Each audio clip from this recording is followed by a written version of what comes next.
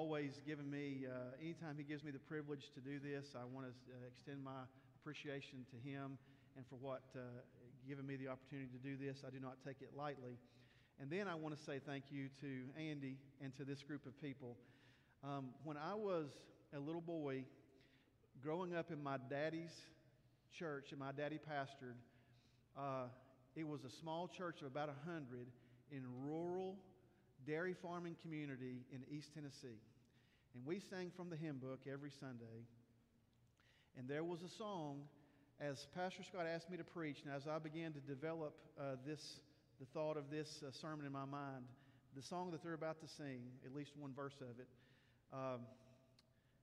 began to come back to my memory.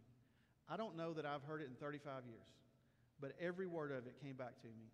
And it's not particularly our style, but to my knowledge, no one on stage has ever heard this song. So they've had to learn it new. They've had to learn everything about it. And I just want to say thank you to all of you. And this is basically the theme of our message this morning. So thank you all for this.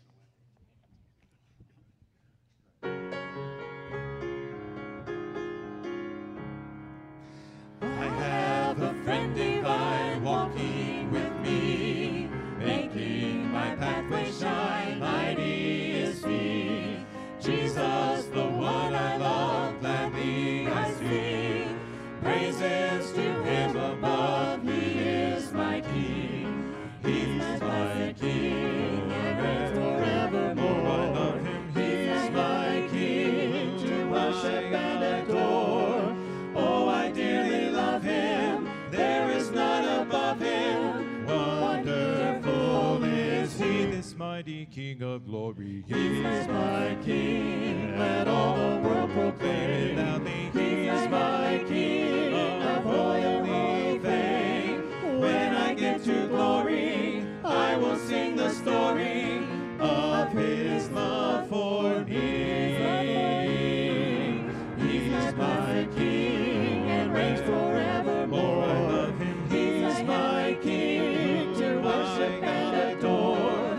Oh, I dearly love Him. There is none above Him. Wonderful is He, this mighty King of glory. He's my King. Let all the world proclaim it loudly. He's my King of royal holy fame. And when I get to glory, I will sing the story of His love for me.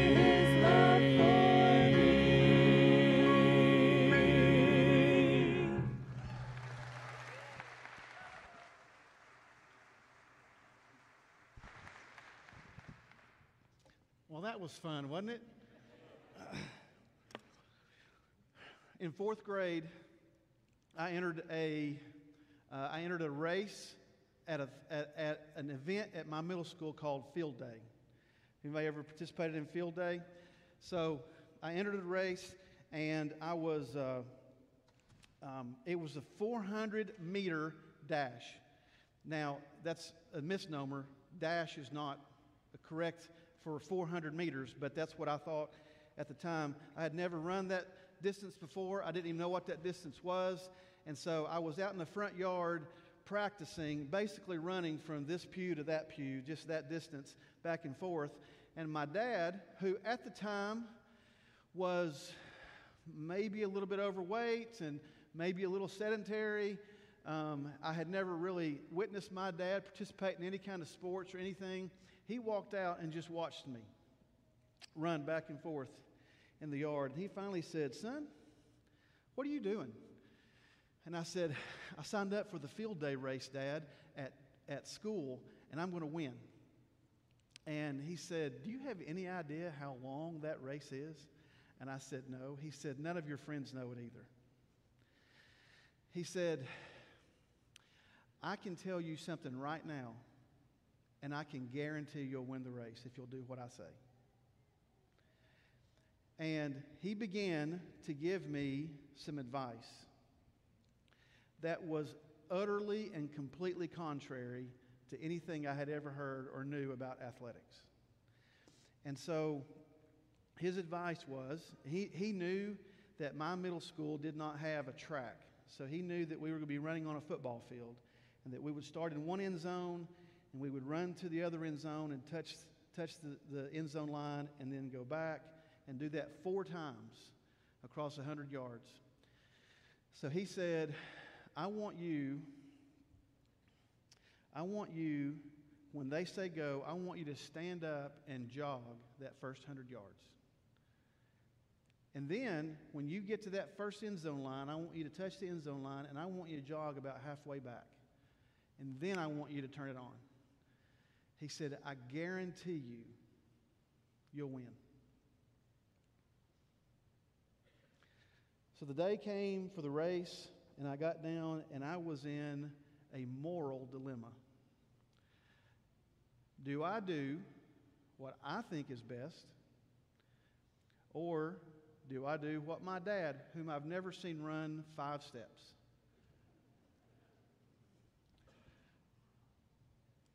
More on that later. As a created people, we have an innate desire to look up to someone. We have a desire to look up for a leader. Over the course of history, we began to appoint leaders. In fact, this notion of king,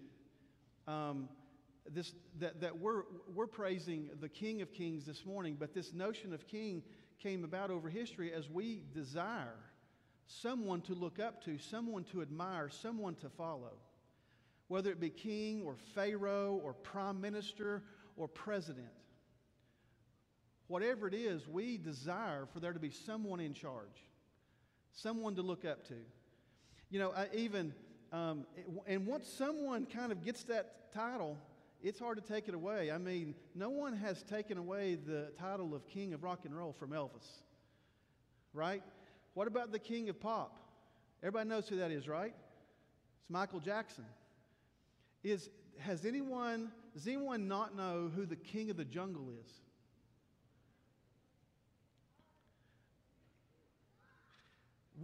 Disney's top-rated animated movie is The Lion King. Even if you're going to get a bed and you want the best one, the biggest one, what size do you get? You get a king-size bed. I mean, this whole idea of king has come to us, and we look forward to and want to look up to someone. And we've experienced that in our lives. I want to read to you this morning from the book of 1 Timothy. You can join me in that. In fact, I will ask you to, this is our scripture focus this morning. We will be, if you notice in the bulletin, there's quite a few scripture references in the back of the bulletin where I'll just be referencing a lot of scripture this morning. But for our focal passage this morning, it will come from 1 Timothy chapter 6. And if you would, join me as we honor the reading of God's Word by standing. And I'll just be reading a few verses from 1 Timothy chapter 6,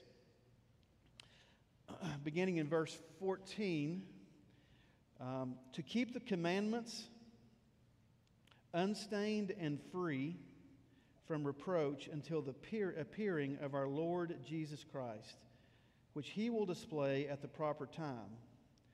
He who is blessed and only sovereign, the King of kings and Lord of lords, who alone has immortality, who dwells in unapproachable light, whom no one has ever seen or can see. To Him be honor and eternal dominion. Amen. Father, we pray that You will bless the reading of Your word this morning, and it's in Your name we pray. Amen. You may be seated. From the beginning of the Bible to the end of the Bible, God's kingship and lordship is evident. Genesis chapter 1 says that in the beginning God created. There's no other greater leader than someone who creates the whole world. There's nobody else to look up to after that. So in Genesis, we have this, this notion that Jesus, God, the Trinity were there, and that they created the whole earth. And then in Revelation chapter 1, verses 4 through 5, John is writing to the 7 churches of Asia Minor. They are in a crisis. John starts by extending to them grace and peace, and then declares that Jesus is the ruler of the kings of the earth. Revelation chapter 1, verse 4 says, John to the 7 churches that are in Asia, grace to you and peace from him who is and who was and who is to come, from the 7 spirits who are before his throne, and from Jesus Christ, the faithful witness of the firstborn of the dead, the ruler of the kings of the earth. Jesus is the ruler of the kings of the earth. And I'm going to tell you something, church, that has not changed. There is no change in the fact that Jesus is the ruler of the kings of the earth. Just as kings have authority and power and influence, Jesus, the King of Kings, has authority over other world leaders. It's important for us to know that. In Daniel chapter 2, the Bible tells us that he changes times and seasons. He removes kings and sets up kings. In Matthew 28:11, the Bible tells us, and Jesus says these words, all authority in heaven and on earth have been given to me. Not only does he have authority, not only is he the King of Kings, but his kingdom will triumph. In 1 Corinthians chapter 15, it says, for he must reign until he has put all his enemies under his feet. Matthew chapter 16 says the gates of hell will not prevail against him. And then in Revelation chapter 17, it says they will make war on the Lamb, and the Lamb will conquer them, for he is the Lord of lords and the King of kings. As we began to ponder, and we're at a Baptist church here this morning, so it should not come as a surprise that we feel this way, but sometimes we don't act this way. Sometimes we don't look at it and say, wow, Jesus is in control, because things seem out of control. But if we look at the Word of God, and this is just a sampling, in Genesis, he is the creator. In Exodus, he controls Pharaoh. In Leviticus, he is referred to as our great high priest. In Joshua, he is the commander of the army of God. In 1 Samuel, he is the great judge. In Ezra, he is the Lord of heaven and earth. In Ecclesiastes, he is the one above the sun, the Bible tells us. In Zechariah, he is the king over all the earth. In Revelations, it says, on his robe and thigh are written, King of kings and Lord of lords. So church, there is no doubt, there can be no debate, there can be no discussion. Jesus is the King of all kings and the Lord of all lords. Amen? We are in a position where we are led by someone far off in Washington, D.C., and then there's all these other leaders of other countries, and then we have our local authorities. But it's important for us to never forget, Jesus is the Lord of them all. It's also important to know it's possible for him to be the King of kings and Lord of lords and not be your king. It's very possible that Jesus can be, the next slide please, Jesus can be the King of kings and Lord of lords and not be your king. When my daughter Emma was 12 years old, an unusual set of circumstances came about to where she was playing soccer, and there wasn't a soccer team for her to play on, a travel soccer team for her to play on with girls. So when she was 12 years old, she played boys on an all-boys travel soccer team. She entered a tournament. This team entered a tournament of all boys. So as we began to play our first game, my daughter was the only girl on an all-boys team and the only girl in an all-boys tournament. So there was 7 or 8 teams there, and she was the only girl playing on any of the teams. So we began to play our first game. I was a little nervous because at age 12, boys are starting to kind of pass the girls when it comes to speed and strength and things like that. And I was just, quite frankly, a little bit nervous about this. And boys can be a little rough on the soccer field, and so I was kind of watching, hanging out in the background, kind of being nervous a little bit. And so they began to play, and of course I began to hear some parents, because Emma had, at that time especially, she had shiny blonde hair and wore a long ponytail. So it was pretty obvious on the field. And I began to watch, and I got nervous, and she was in there, and I just started hearing parents talking about whose daughter is that? That's a girl on the field. And I just didn't say anything. And then about halfway through the first half, there was a ball going out of bounds. And I saw her going for it at full speed. And I saw another little boy going for it at full speed. And they were converging. And I got more and more nervous. And just as they both approached the ball, I saw Emma lower her shoulder and hit this boy and knocked him out of bounds. And I'm going to tell you, I went, "That's my daughter! She's mine!" I couldn't be more excited. I lost my mind. I was so excited. We lost the game. It didn't matter. It's my daughter. That's mine. There was another time Joanne and I went to run a race. We used to run a lot of 5Ks and things like that. And so we entered this really silly race in Alabama called the Krispy Kreme Challenge, which is where you run 2 miles to a Krispy Kreme donut shop, and then you eat 12 donuts, and then you run 2 miles back.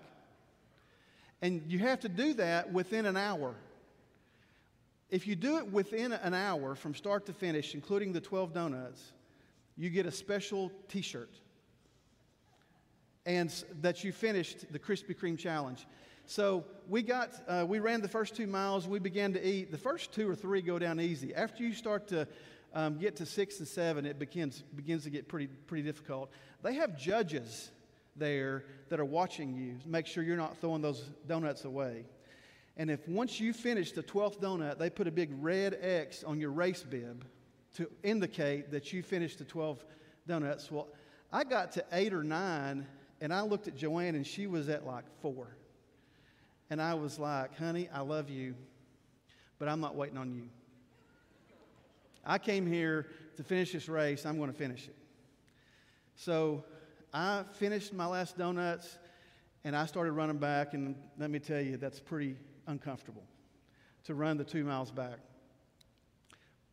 And so I finished, and I was just sitting like everybody else that had finished, just sitting along the side of the road wishing I hadn't done this. And as I looked up the road with 3 minutes to spare, here comes my wife with a big red X on her thing. And I said, "That's my wife. That's my wife. All you boys, your wives didn't do this. My wife did that." We can get excited about our possessions.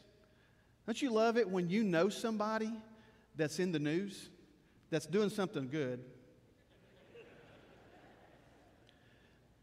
I mean, I wouldn't even know who Jake Hoot was if he didn't go to Tennessee Tech. I don't watch that show, but there's a lot of people that are like, "Jake Hoot's from Cookeville." I don't think he's from Cookeville, but he went to Tennessee Tech. We love Kewan Foster because Kewan came from this church. I mean, we love him for a lot of reasons, but that's one of the reasons. There's something about being attached, loving someone. You know, when our president Donald Trump came to Cookeville for because of the tornado, y'all remember that? He visited our town. He visited my town. He got to see for a half a day. He got to see where we stand, what we see, who we are. And for most people, that made them love him more. That the President of the United States took a moment, a half a day, to come walk among us because of the disaster of the tornadoes. And for a lot of people, that made them adore him and love him more. The King of Kings and Lord of Lords wants to have a personal relationship with you every day. The Creator, the one who is over the president, the one who is over all the kings of all the nations forever and ever and ever, wants to be with us. He walks among us anyway. He's with us anyway. And not only that, he's all wise. Back to this field day story. I got down and I had to decide, has my dad, they're about to start the race, and I asked myself this question: has my dad ever steered me wrong? Now, some of you didn't grow up with a wise father. Some of you didn't grow up I grew up in a great household. And I could not, at that moment, as I was on the ground in the starting blocks, ready to take on this field day race in 4th grade, these thoughts came through my mind. Has my dad ever steered me wrong? Has there ever been a time that he has given me advice that did not come true? And I decided at that moment he had not. So because I trusted my dad, and because he had never let me down, I did something that I thought made no sense. And I followed his advice. And I won the race. I won the race by a long shot. I was 20 yards ahead of the next person because they all got wore out in the race because it took off too fast. And so if you think about the fact that I had an earthly father, and when that race was over, I got this reputation to be the fastest guy in school. Everybody wanted to race me, and I was like, no, you had your chance. But as I looked at that, and I thought to myself, man, I'm so glad that I listened to my dad, and I'm so glad that I have a dad that cared enough to give me some advice and to, from his life experience, help me. Now, imagine that on a scale that we can't comprehend. That we have access to the wisest person, the wisest God, Jesus Christ. We have access to him every day, 24 hours a day, 7 days a week. Has anybody ever lost a parent and said, man, I wish I could just spend one more day with them? Well, we have the chance to spend one more day and another day and another day with the King of Kings and Lord of Lords.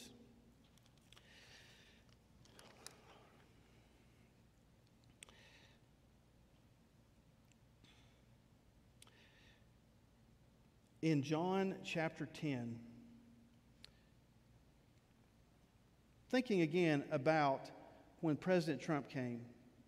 When President Trump came and he spent some time among us, it really did make everybody feel better.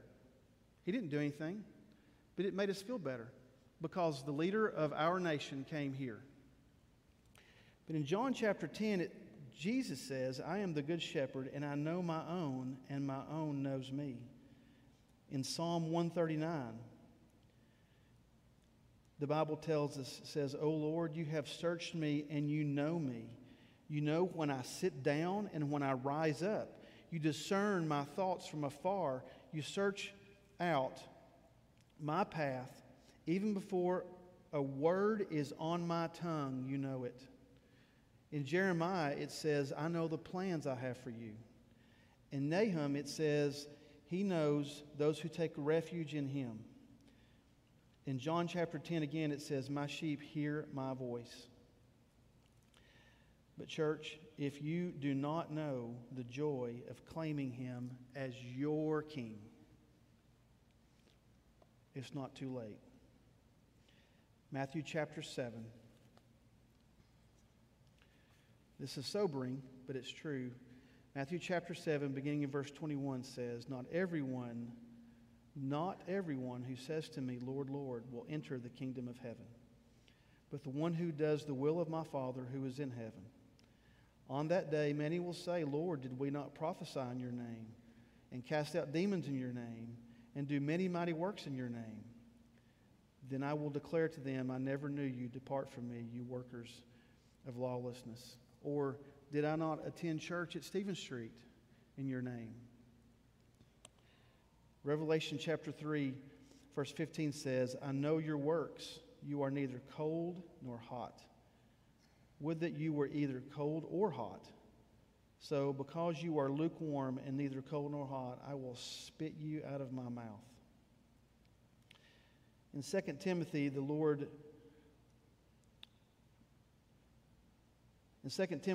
the Bible tells us about situations and circumstances that we're in right now.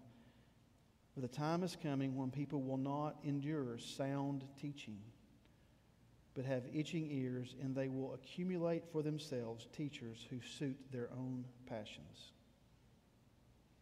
Matthew chapter 12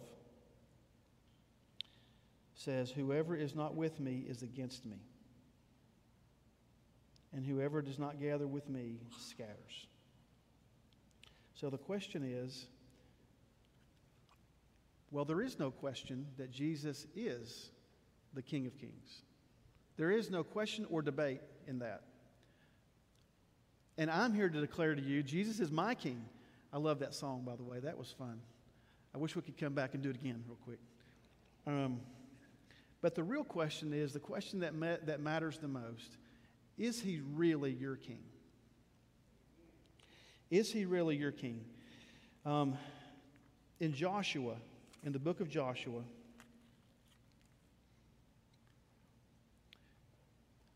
it says, Now therefore fear the Lord and serve him in sincerity and in faithfulness. Put away the gods that your fathers served before the river and in Egypt, and serve the Lord. And if it's evil in your eyes to serve the Lord, choose this day whom you will serve, whether the gods your fathers served in the region beyond the river, or the gods of the Amorites whose land you dwell in. But Joshua said these words, But as for me and my house, we will serve the Lord. If you've never made that declaration, if you've never declared in your own soul, if you see people celebrating the kingship of Jesus and it doesn't resonate with you, maybe he's really not your king. And the truth is, there will come a time when, as the Bible tells us in Philippians chapter 2, being found in human form, he humbled himself by becoming obedient to the point of death, even death on a cross. Therefore, God has highly exalted him and bestowed on him the name that is above every name, so that at the name of Jesus every knee should bow, in heaven and on earth and under the earth, and every tongue confess that Jesus Christ is Lord. So the truth is, at the end of time, everyone will bow to the King. But if he was never your king, you will be forced to bow, and it will be too late. But the fact is, He is the King of kings and the Lord of all lords. And so, if you have not made him your king, I encourage you to do that today. In fact, that's how we're going to close the service today. I'm just going to ask you if you would consider, are you too bound up in and caught up in what the rulers of this world are doing and saying, and less interested in what the King of all kings and the Lord of all lords is saying? Are you following him? And really, is he your king? Do you celebrate that? Are you excited about that? I hope that you are. And if you're not, I'll ask you to consider that this morning as we take a few minutes to pray.